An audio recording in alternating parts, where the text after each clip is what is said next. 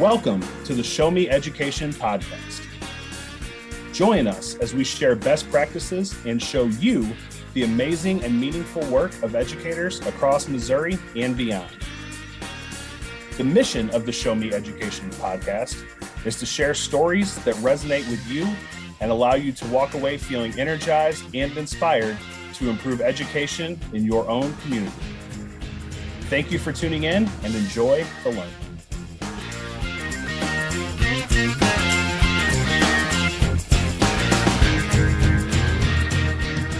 Hey everybody, welcome to the show. This is episode 17, part 2. And the topic today is, of course, continuing our conversation about equity. My name is John Schuler. I'm a Missouri Leadership Development Specialist out of the Central RPDC in Warrensburg. And I'm co-hosting today's episode. My name is Rob Greenhaw. I am the MEL consultant at the St. Louis RPDC. So MEL is Missouri Migrant and English Language Learning. And our guest today, if you listened to last episode, we have our same guest. So we're going to be with Lisa Thompson and Sonia Murray. And Lisa and Sonia are both consultants with the MLDS, the Missouri Leadership Development System. They are former principals. And they lead a lot of great professional development on equity. I'm going to share a little bit about how we can connect on social media. I would love to have you all following us at the Show Me Education or following the Show Me Education podcast on Twitter. And that handle is at Show Me Education. You can also find our podcast on Facebook if you search for the Show Me Education podcast. So make sure you follow us on Twitter and Facebook. Yes.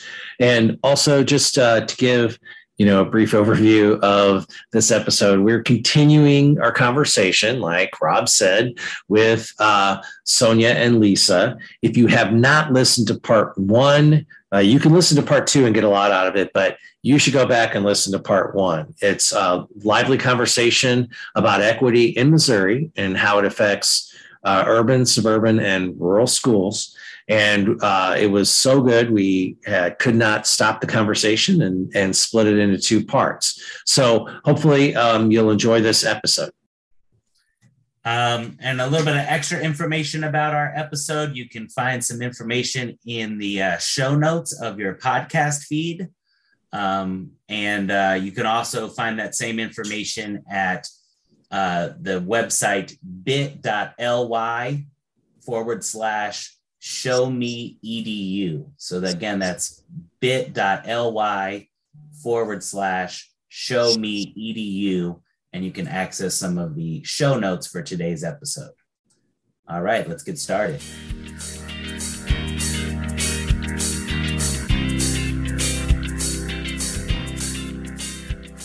And we're talking about so many great things, regarding education. We could have just done an technology, equity, podcast, I think. But continuing with it. I think that really when you're talking about, so I guess I think of when we first started with computers, and I'm old enough, probably older than everybody, I think.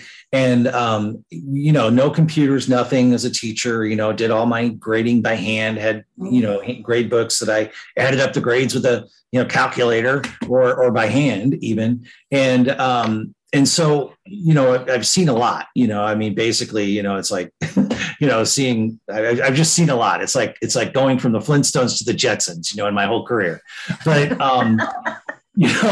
I think the thing that I did when we went 1-to-1 was I thought, what would I want to know as a teacher if I'm the principal at the time, if I'm coming in and evaluating them, what am I going to be evaluated on? And I think that a lot of principals have no conceptual understanding of what they should be assessing when it comes to utilizing any technology, let alone, a Chromebook or an Apple, whatever. And so I think that's a real big flaw. And when we're talking about, it used to be we had computer labs and it was like, this is computer time. And now every time's computer time.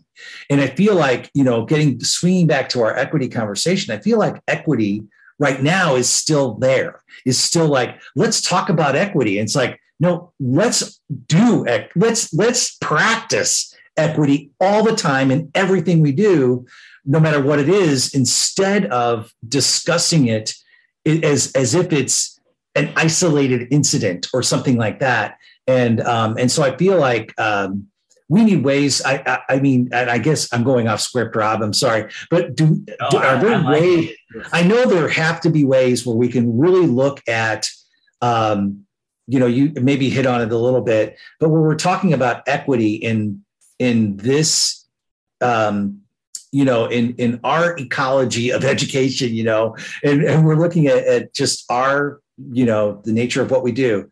What is I know the assessment for technology. I know the assessment for integration and the good, how it's, a continuum of this is a worksheet basically to this is transformational.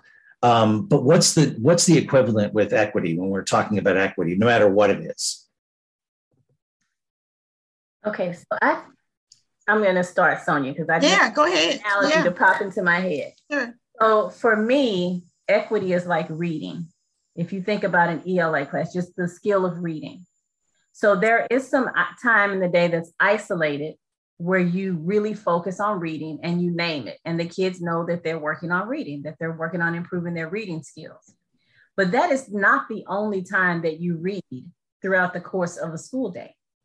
You're reading in math, you're reading in science, you're reading in social studies. You might have to read at lunchtime because there's posters on the wall. You have to read the recess rules at recess. You are reading all day. It goes throughout your life. You're not always talking about reading, but you're always doing it. And then there are portions of the time where you are specifically talking about reading. Equity is the same way for me. So I believe that there should be some intentional time where we're teaching some intentional lessons as it relates to equity, especially with kids as they continue to grow. And those activities and those conversations should grow with the kids. They should be developmentally appropriate for kids as they matriculate right through school. But then there should also be the rest of the day, when we're not having those intentional lessons, what happens is as kids learn and they're understanding, just like when they learn how to read, right? So prior to them knowing how to read, they know that there are some things that they just don't know because they will tell you, I can't read. I don't know what they'll tell you, right? And so it's the same thing. So they might get smacked in the face with something, maybe they make a comment that we know might not be very equitable, and then they get corrected for it. So they know they did something wrong, but they may not have the full understanding of why it's wrong because they've never really been taught, maybe because of their developmental age. And so they learn from those experiences. So as we give them those intentional lessons and their skills improve, just like as we teach kids phonics and we're working and they learn how to read, pretty soon, and it's very early that it happens, they develop a lens for equity, whether you taught it to them or they picked it up by happenstance. And that guides them into being what kind of people they're going to be. So that's why it's really important that we have those intentional lessons that happen throughout their development, starting at a very young age, because they will fill in the gaps based on what they see going on around them, based on what they see on TV, what they hear in music, what peers are saying, older kids, they will fill in the gaps if we're not being intentional. And then they will start to read situations. So even in schools that are like, I'm not touching that, it's a hot topic, it's a hot button, we're not touching it at school, I guarantee you they have all kinds of incidents that happen. Because whether you decide to touch it or not, it's going to come up. And now these kids are learning on their own. And it's going to create situations in your building because you're not dealing with it. And so when I think about how do we create a space, just like we have intentional, there's how we teach kids how to read, right? There's a process. It's developmentally appropriate. There's a starting point, and then we build onto that. It's the same way for equity, so you do the same thing. And people have to get out of this notion that equity is just about race. Yeah.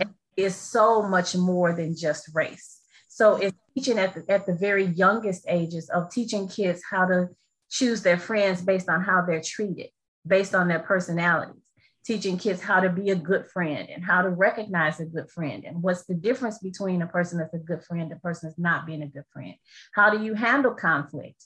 How do you share? Like, all of those basic characteristics are really the building blocks for equity for kids at a very young age. And so as they get older, the conversations become more clear and they do become more specific, and you bring in different types of equity. Well, then how does this look when we're talking about race? How does it look when we're talking about gender? How does it look when we're talking about sexual orientation or identity or gender? All of these things as they get older, because whether you have the conversations or not, they are having the conversations and they're picking it up in the environment, and they're going to try to make sense out of it the best way they can make sense out of it. I agree. The only thing I would add is just that basically there's a lot of miscommunication right now, intentional miscommunication about what it is. And so the only thing I would say is just that there has to be common language before you even start down the journey of saying, okay, how does it look? And as we address trauma, how does it look? And it's naming that it's not just about race. So having that common definition, that common language around specifically what equity means, and saying what it isn't. And so we actually at Education Plus did just that. We took a step back to determine what specifically are we talking about when we talk about equity, and what is it not, right? And so I think starting there, and then because you can't associate actions to any concept, to any idea, to any theory, any thought, unless you clearly have some common language, some common non-negotiables around what it is. Yeah. And if you start by jumping in the deep end, so many people, they give pushback because they start thinking about, equity in schools, you're going to throw my kids into the deep end. Well, that's not really developmentally appropriate. We don't do that with anything we teach. Right. So we don't teach algebra before we teach them number sense. That doesn't make sense. And so everything is developmentally appropriate. You do it just like everything else. I think the problem is that the adults who are doing it are afraid and uncomfortable and unsure. And so it goes back to that whole mindset piece, because now everything that you believe in, all of your experiences and all of your baggage is kind of clouding how you decide to do this. And one way to get people to jump on a bandwagon is with fear. Yeah. So like if you say enough things to incite people to be afraid, they're going to believe it and then not take action. So fear can be stifling, and it can cause people to pause and not take the necessary steps that they need to. And so I just think in this age, there's just a lot of work that we have to undo, that we have to change, because there's been a lot of miscommunication provided. But our students deserve and they want those conversations. And they're not afraid. They're not afraid of the conversation. Right. They're not afraid to ask the questions because they have natural curiosity about things. So the only time they really demonstrate fear is when they get a reaction that they know that I said something wrong, or this must be wrong, or this must be bad, because they're reading your reaction. Right. It's not because that they're naturally afraid of it. They're not. They're curious. Yeah. And approaches to equity have been reactional. Like they have, like everybody reacts, the situation happens, and then now we're forced to talk about it. We can actually be proactive, put out the correct communication, the correct information, align around it, and then we can align our actions around the truth, around ways to really help students and adults without inciting fear. Yeah.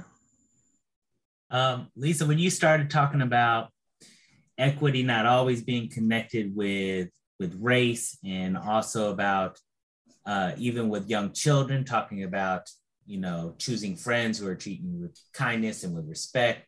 I also kind of thought like teaching kids to advocate for themselves, right? So teaching kids like it's okay to tell an adult or tell a friend like, hey, this doesn't work for me because, I would prefer to do this way because it helps me to do this. Or yes. like for even when we talked about the middle school kids who drop their kids off, who drop their younger siblings off, to be able to communicate with the school and say, hey, I really do want to be successful in these classes. I'm not able to be there because of this. Can we work together to find another way for me to complete this? But just saying, like, everyone has the right and should have the opportunity to be successful in school. And if you're not having that success, it's okay to communicate why and come up and like sort of brainstorm with each other about what are solutions that could create. And Rob, you're right. And the reason that kids don't do that is because they have learned that they should be ashamed of those obstacles.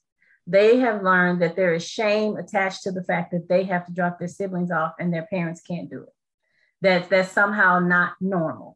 Or it means they're poor and there's shame with poverty, because maybe that means that my parents are lazy or they are not educated so all of that is really rooted in shame.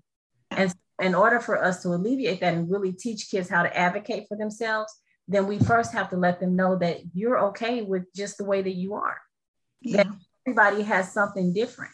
And so in order for you to get your needs met, then we have to really work on them being okay with that and making sure our environment is not putting that feeling of shame on them. And I think a lot of times school leaders and teachers don't understand that they really are promoting that shame with some of the structures that we have in place. And I think developing teachers, helping teachers to think outside the box, to think like, just because we've always done it this particular way does not mean it always has to be done this way. And it's okay to think of solutions that we've never thought of before, provide opportunities that previously didn't exist. So I go back to intent versus impact. You can intend to do something, but you always have to be reflective on what impact is this having. And so in many cases, the intent is never malicious. Teachers, educators are great people, right? That's why we went into our profession. But you just have to think about, okay, I may intend to say this or do this action, but what impact is it having? Wow, it's kind of, I got follow-up questions that I think of, and there's so much new learning and, reinforced learning or over-learning, as Mike Rutherford would say, that I'm kind of stunned into silence, which is an unusual thing for me. All right, so I guess my next question is, what action can a school leader take immediately to address equity issues in their school? Oh boy, I'm ready for that one. Number one, flip the narrative. Flip the narrative. Instead of saying, oh my gosh, they missed so much in school, they missed so much, change it to say, what do I need to do to help students be successful in school? Like, change it to that, because then if you approach and utilize that narrative, you will take the lens to provide those equitable, actionable steps to help students to be successful. That's number one. Number two is build common language around what equity is, what equitable practices is, so that that fear doesn't cloud the actions and the ability to move forward in getting students what they need and what they deserve. So that's where, and because the school leader sets the tone for the building, if you want to or not, the school leader really does set the tone. And so when their mindset is clear and they're moving and grounding in their why and leading everybody in that school around a common vision and a common focus around equity in general, traction can start to be built within the school. I'm going to follow that up, Sonia, with just saying that in addition to that, I think that the school leader needs to be transparent about what they're doing. Oh, like sure. not try to do a Jedi mind trick on people, but really just, say, here's something I'm going to work on. Here's the vision for this. And I'd like to be held accountable for it as well. Yeah. When I'm not doing that, I want someone to point out I'm not doing that and give everyone. It has to come from the why, because when you come from your why, that's your conviction. That's your purpose. That's your meaning. That's why you do this work. And so it's going to be transparent. It's going to be clear because it's what you philosophically believe. Yeah. And I agree with that wholeheartedly. When I think about that question, my first step would to ask those school leaders, who's not successful? Yeah. Do you even know who's in your gap? Yes. Who's not being successful? So because sometimes when you're in it, you can't see it because you're a part of the system, right? That has kind of created this inequitable situation for some students. And so it's very difficult to see it, especially when so many people have the mindset that equity is about race. If they're in a community that's really homogeneous, then they'll think, well, we don't have any equity issues. We don't have any students of color, or we're 100% students of color, so we don't have any equity issues. Right. Not just about race. And so first you have to look at your data and say, who's not being reached? Mm-hmm.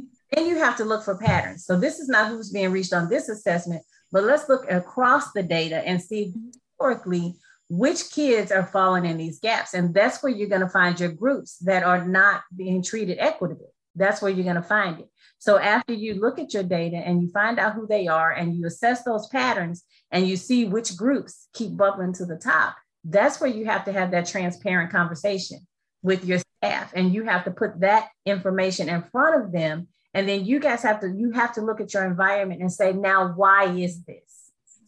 Why does this happen repeatedly? What are all of the circumstances that have created these gaps for these particular groups of kids across time? So whether it's students with IEPs, students on free and reduced lunch, if it falls into racist, whatever it is, and you have to be willing to see it, got to take our rose-colored glasses off and beyond all of my teachers work so hard and we're all good people and we all love kids. Okay, we say that when the meeting starts, and then we have to push that to the side and look at the data and say, what are we missing? And now why is this happening?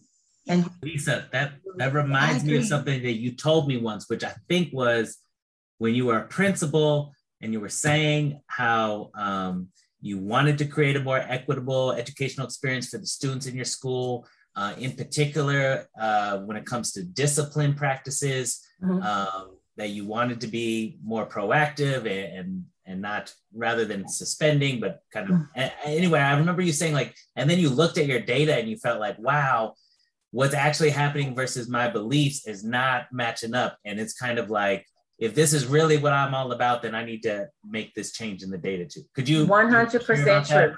Yes, we were looking at our data and I know that African-American boys are disciplined at a much harsher rate. And that's across the board in just about every school district. I'm very aware of this. I do equity work all the time. I talk about it. I give people strategies, but yet and still as a principal, when I looked at my data, who do you think bubbled to the top of the discipline data? Yeah. African-American boys were suspended at a higher rate in my building than anyone else. And so I was falling into that same norm, but when you're in the midst of it, it's very difficult to see, even though may know, I knew so much about this and it was still happening. And so I have to look at it and say, why is this happening? Here's the group. Who are the specific kids? And now let's get them down into our care team meetings and let's talk about what are we doing? What interventions do we have in place? Where are they having the most problems? And now what structures am I going to put into place to support this group of kids? Yeah. Suspending them at a higher rate than anyone else in my which directly speaks to unconscious bias, right? Yes, and absolutely. That despite you knowing that, you still, that group would specifically bubble up consistently. And that's what's happening in many cases in classrooms. We talk a lot about the iceberg and how what's underneath the iceberg is what sinks the ships, right? So it's all those mental models, those that implicit bias, those beliefs, all those things, a sense of purpose, belonging. Sometimes as educators, we look at what's at the top of the iceberg and we don't look at what's beneath. And so it's just, I believe actions that school leaders can take is to go back to their core reason for being the leader of that building, and then using data, just as Lisa said, to make some real serious, take some real serious conclusions about what are necessary next steps to make sure that all students are successful within our school. And we have to remember. I've consistently said impact versus intent. And what impact are we having? Equity is giving kids what they need. Right. not giving everybody the same thing. So in looking at that group, what did this particular group of boys need? What does the support need to look like for them? It may not look the same for everyone else, right? Everyone else is not getting suspended at the same rate. And so it really you have to be willing to make that many shifts. You have to look at your data. You have to start there. It has to start with. Well, and I 100% agree with everything you all have said. When I was a principal, and middle school is just middle school, crazy, weird discipline, situations all the time. And, I did not, and we had urban students who transferred in, and for whatever reason, we did not have the majority of our discipline issues were not with African-American or any students of color for that matter. But I did look at the discipline data overall, and it was like, it told a picture, like you were saying, Sonia, the iceberg, it told a picture on one level, but you had to go at least the next level down. So it's like, okay, so, in Lee Summit where I live, it was pointed out that, African-American boys were had much higher discipline. And I thought, okay, that's one point of data. What's the next thing? Like, what are the situations? Is this one kid with 20 referrals, or is it 20 kids with one referral? You know what I'm saying? I mean, it just wasn't enough information for me to go, okay. I mean, to just say blindly, I mean, that's a problem, in and of itself. But then there was no solution. The solution was nobody talked about what's the next step? I'm like, well, the next step is looking at the why and looking at the who, and their situations, because like you said, Lisa, it's not about giving everybody exactly the same thing. It's about finding out what that person needs in order to be successful in a school setting, whoever that kid is, and I just feel like we're not going deep enough, because we are, again, I'm going to go back to my checklist analogy, like as a principal, you just want that problem gone. You just want, I solved it. Yay. I learned that, this is disproportionate. It's like, and? And sometimes we justify it. Like I could have easily justified that. I could have said, well, my building is 99.9% African-American. So my one white kid didn't get suspended. So of course, African-Americans are getting suspended at a higher rate. But I had to go down that pyramid and say, okay, my building is almost 100% Black, but boys are getting suspended at a much higher rate than girls. And when I look at this particular grade level, they're mostly coming from this grade level. And so and all the data across the building. So what's going on with this group of boys in this particular grade level? What's missing? Yeah. If I solve this problem, my discipline data is going to be reduced drastically, because it's being created by this group of kids, right? Yeah. So that's what we have to do as leaders. I think that's such a huge thing to not allow yourself to justify it away or to, rationalize like, oh, well, this is just because of that, but actually say, what is the cause and what can I do to change this? And this is my responsibility as a school leader, and I refuse, shared responsibility. We're failing this particular group. We need to do better. So even looking at teaching and learning specifically, there's a stat that I've been using recently, and it's really resonating with me, that 82% of teachers are using the current standards, right? 82%. However, when some are making the decision back to intent versus impact, they're saying, but not my kids, not my students. So the standard is being watered down in some instances to help students to find success. Well, the backlash of that, or what's beneath the iceberg, and the reason why that is happening is that sometimes, and not maliciously, do I inherently believe that students can do it? And so am I watering down the curriculum or watering down the standard or giving them activities that are less than grade level expectation because my own bias is telling me that they're not going to be able to accomplish this. And so when we talk about how it's all connected, because it is really all connected, I think we just have to take a pause, and school leaders, educators, everybody, bias, as we always talk about, happens automatic. I mean, we wouldn't be able to get through a day if we didn't process all the information that came our way, but it's what we do with it. And so once we make that quick assessment of a situation that comes our way, it's the steps or the actions that we take to say, oh my goodness, I'm going to advance the educational experiences for this student or not. And if I don't, what harm am I causing them by not giving them access? And so, Sonia. All right, Sonia, I'm getting on my soapbox. Okay. I almost forgot to get on my soapbox for this particular question. What have you guys started? You guys know we love this stuff. Lisa and I talk about this stuff all the time. All the time. And this So, is a thorn. This is definitely a thorn in my side. I think one of the major issues is when schools are more concerned about control than they are about educating. Yeah.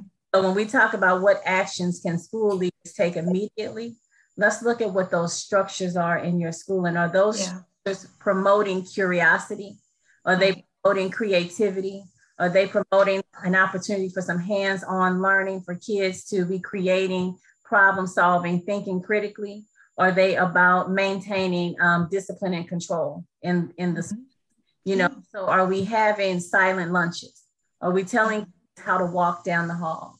Are we monitoring their conversations and not allowing them to have open conversations, to discuss current events, to give opinions, to say what they think? Do they have a voice in your building?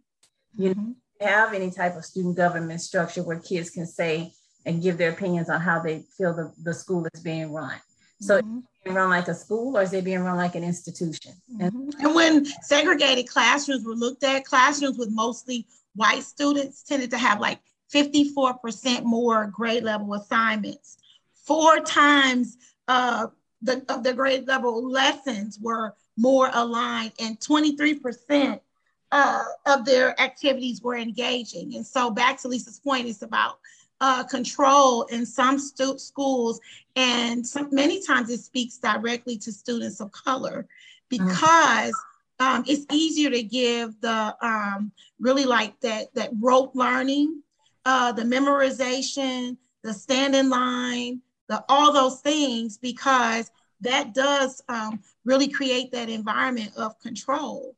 And so I think it's taking a step back to say, am I allowing, and this is speaking to school leaders and teachers, am I allowing engagement?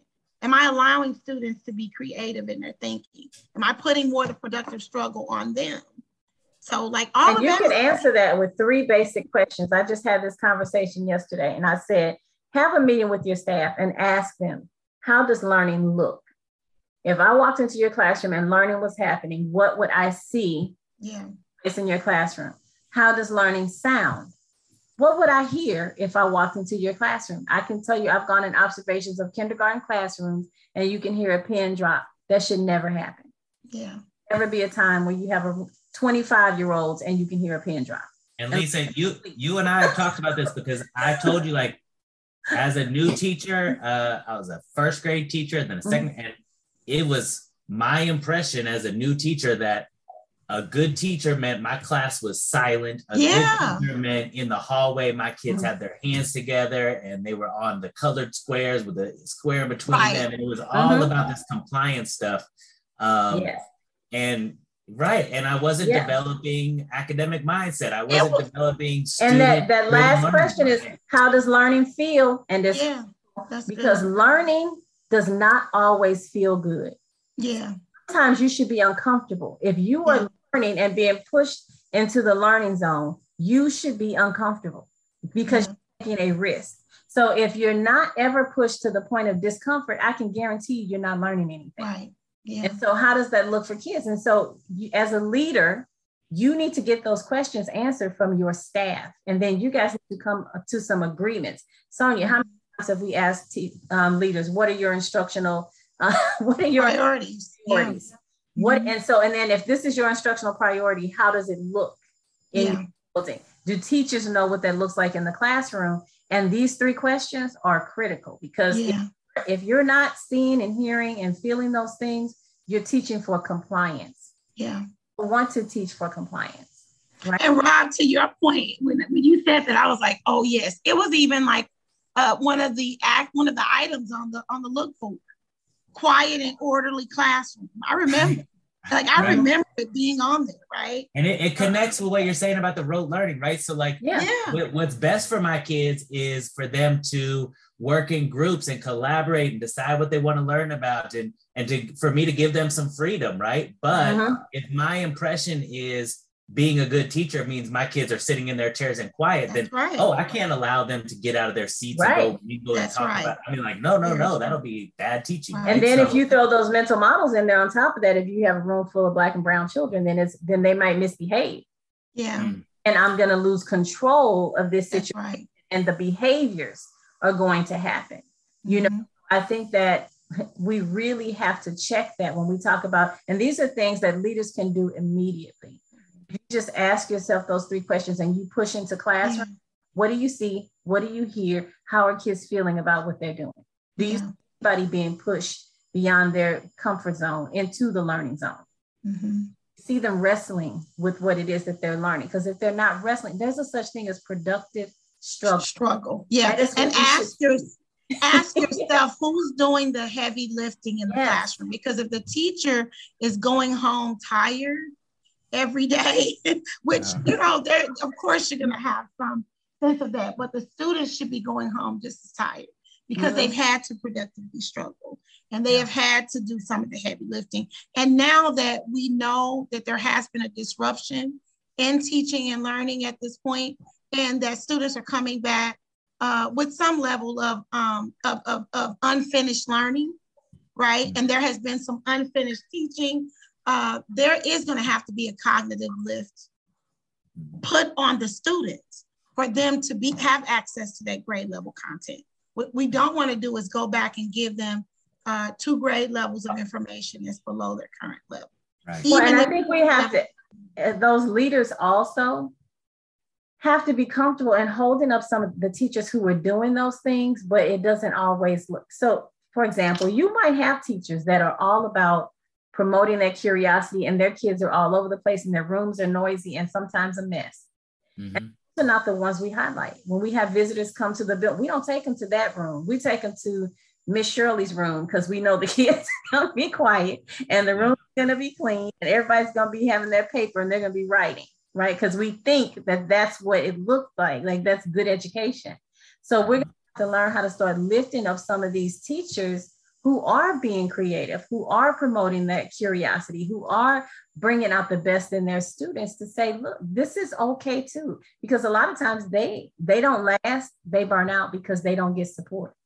And their colleagues look down on them and they don't feel right doing the compliance thing. And then they feel like they don't have a place in education. So we're going to have to get better at holding those teachers up and saying, no, really, this is how it should be done. Yeah, totally agree. Guys, fantastic conversation. I feel like we could talk all day about this. How are you gonna slice this? That's what I want to know. You hit all of our hot buttons today. I think just a final closing question, and it could be a book, it could be a podcast, it could be an article, it could be whatever you want, it could be a person. What is one resource that you would recommend for an educator who's looking to learn more about equity? So anyone who wants educational equity? Yes. Yeah. I would say I recommend Zaretta Hammond's book. I definitely recommend her book. It's a culturally responsive teaching, culturally relevant teaching in the brain. I would definitely recommend her book. Okay. Awesome.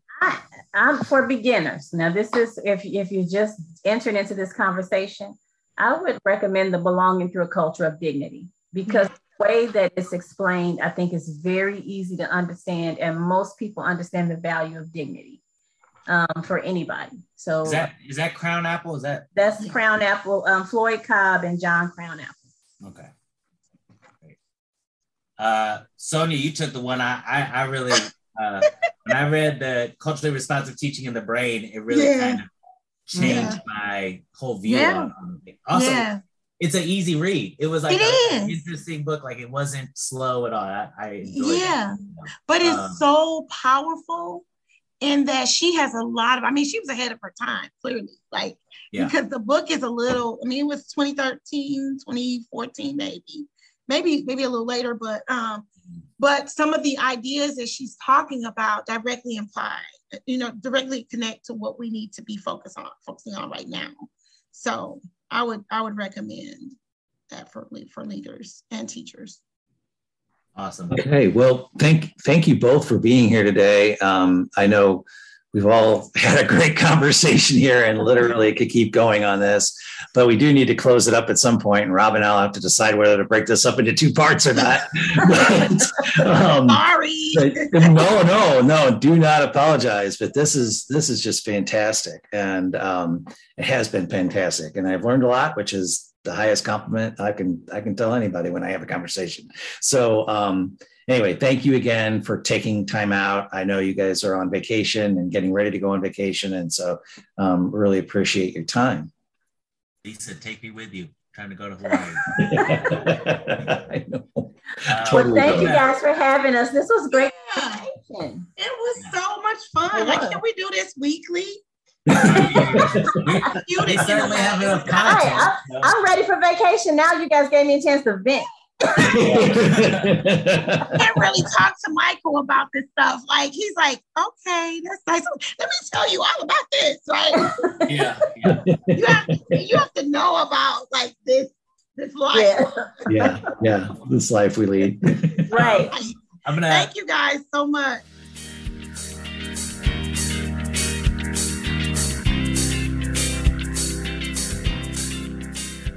All right. What an awesome conversation with Sonia and Lisa. I really want to send a thank you to both of them for being our guests on last week's episode and also on today's episode. Also, big thank you to all of you out there listening. You guys have been an amazing audience all school year. Thank you for tuning into today's episode also. Agree, Rob. And if you all have a favorite resource on equity you'd like to share with us, just tag us on social media, #ShowMeEducation. And definitely connect with all of us on social media. So our guests today were Sonia Murray. She can be found on Twitter. Her handle is @SoniaLMurray2. And our other guest was Lisa Thompson. Her Twitter handle is @Thompson71. I would love to interact with our listeners on Twitter. My handle is @RobGreenhaw. And John, how can people connect with you? I can be reached on Twitter, and my handle is @JSchuler2. That's JSCHULER2. So our next episode for the Show Me podcast is going to be episode 18, and it's going to air on May 4th. All right. Thank you, listeners, again for tuning in. What a great conversation today was. I hope you guys all got something out of it. Until then, keep up the great work, Missouri educators.